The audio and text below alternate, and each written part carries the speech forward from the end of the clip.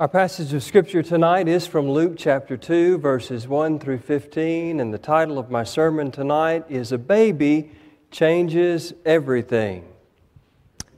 Yeah, tell me about it.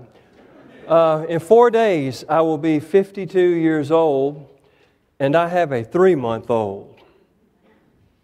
And I have learned that sleeping like a baby takes on an entirely different meaning in these 3 months.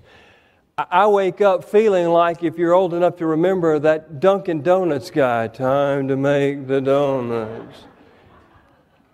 I really have been struggling a little bit lately. I mean, I'm literally right now wearing one of those electric nerve stimulators because my back is spasming.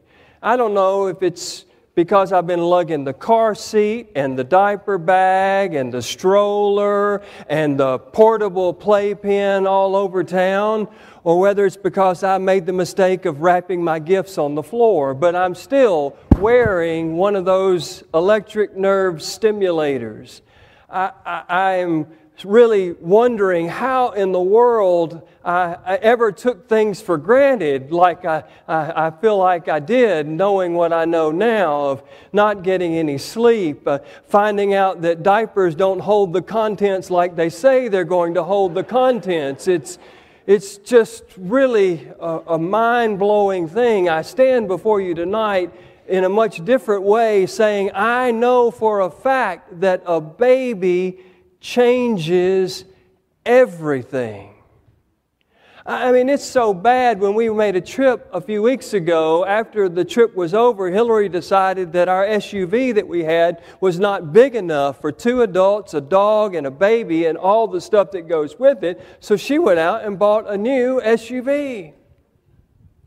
And I remember as she was making that purchase, my job is to keep the baby happy in the car dealership while this is all going on, thinking about Mary and how she had to make what they believe was about a 10-week journey to get to Bethlehem so that she could be counted in the census. She's riding on a donkey, and we're buying a brand new SUV.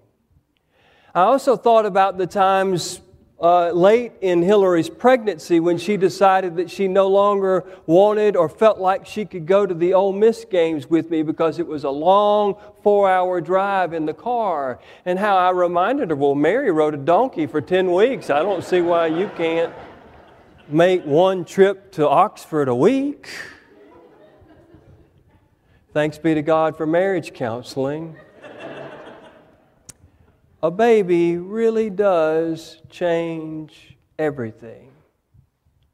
Think about when Mary found out that she was going to have a baby. She was probably planning her wedding. I'm guessing she'd registered at Amazon.com, Bed Bath & Beyond, and Target. She's probably picking out her dresses, tasting the wedding cake, when all of a sudden she's visited by an angel that says, you are about to become pregnant by the Holy Spirit, and you are going to give birth to the Messiah, the Savior of the world. Whatever Mary thought her life might look like in that moment got completely changed by the awareness that she's now going to have a baby. And think about Joseph when he found out. Joseph found out probably when he went to visit Elizabeth, because Mary, the first place she went when she found out she was pregnant, is she went to tell her cousin Elizabeth, and Elizabeth didn't live too far from Bethlehem, and so Joseph was from Bethlehem. They'd been engaged to be married. He probably came over to spend some time with his fiancée, and she probably dropped the bomb about what she'd been told during that visit. And Joseph's life was completely changed by that baby. I mean, he's even having second thoughts about whether to go through with the marriage. He's thinking maybe he'll just dismiss her quietly. His life was completely changed. And then they make that trip to Bethlehem. It would have been about a 10-week journey and then they get there and Mary discovers that Joseph forgot to make hotel reservations. There's no place for them to stay. People either won't let them in because Mary's pregnant and there's a lot of suspicion about how she might have gotten pregnant, or there are just so many people in so many places that they didn't have room. But we find out that Mary and Joseph end up finding a place to stay in a stable. And that's when Jesus was born. And then she knew what it was like to sleep like a baby. She knew what it was like to have to lug all of the things around with her as they made their way back home after the census had been taken in Bethlehem.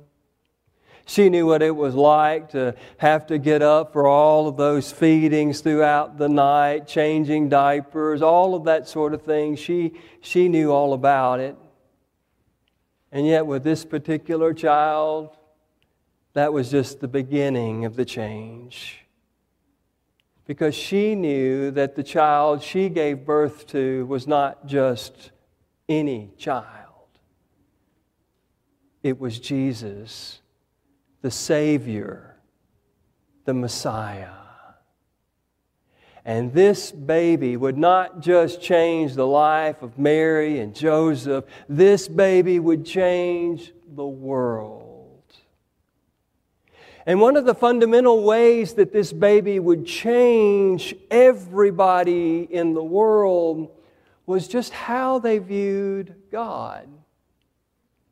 To give you an idea of how they viewed God before baby Jesus was born, when the high priest would go into the temple, into the Holy of Holies, that was the place where people believed that God was most reliably present. When the high priest would be chosen to go into the Holy of Holies, he would tie a rope around his waist and give the other end of the rope to somebody outside, because he was afraid that being in the presence of Almighty God just might kill him. And if he fell over dead in the middle of the Holy of Holies in the temple, he wanted somebody to be able to pull him out. So if he's in that Holy of Holies, he's supposed to confess not only his sin, but the sin of all God's people. And if he's not really forthcoming in confessing in the way that perhaps he might need to confess, he's afraid that God is just going to strike him down. Or he's afraid that when he gets into that Holy of Holies, the place where God is most reliably present, that God's presence will be so awe-striking that he just passes out. And then they have to get that guy on the other side to pull him out so that he can live to tell about it. That's how people viewed God. Is that he was this distant God, this so holy, so reverent, so awesome, so righteous, that just being in his presence might scare the daylights out of you, if not strike you dead. But this baby Jesus changed everything.